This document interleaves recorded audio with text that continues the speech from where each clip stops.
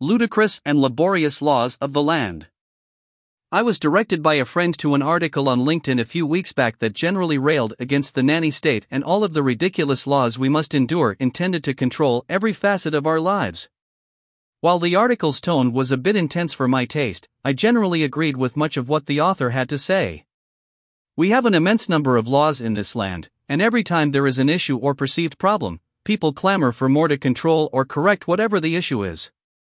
Some of the more ludicrous laws of the land are from prior periods of history, and largely reflect the social mores of their day. Other more recent ones are sometimes based on the belief that the government knows more about how you should live your life than you do. Either way, laws very rarely get repealed.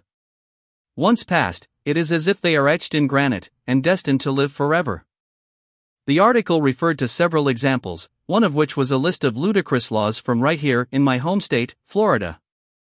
I've got to be honest, they do seem a tad onerous, and fly in direct opposition to the state's more recent post-pandemic reputation as the free state of Florida. Nevertheless, I did mention that laws live forever, even farcical ones.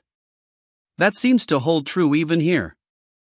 In Florida, or at least in some places in Florida, it is illegal to fart past 6 p.m. on Thursday.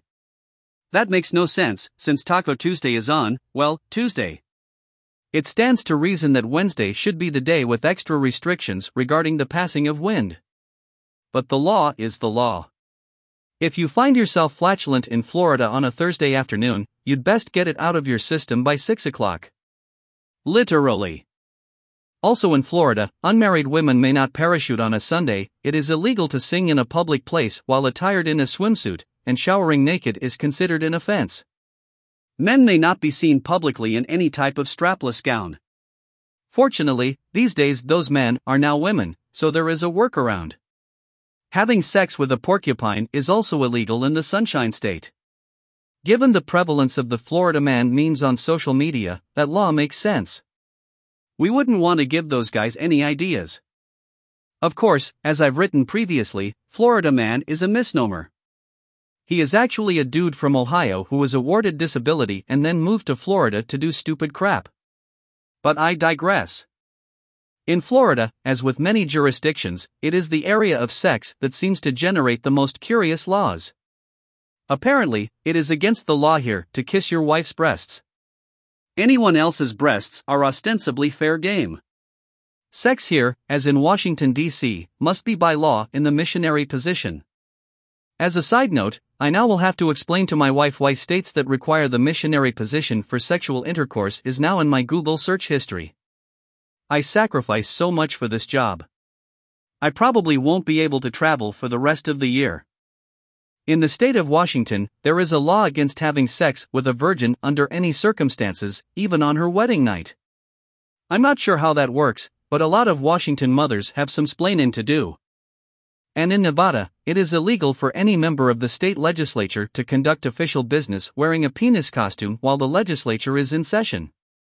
I wasn't even aware that was a problem in the state.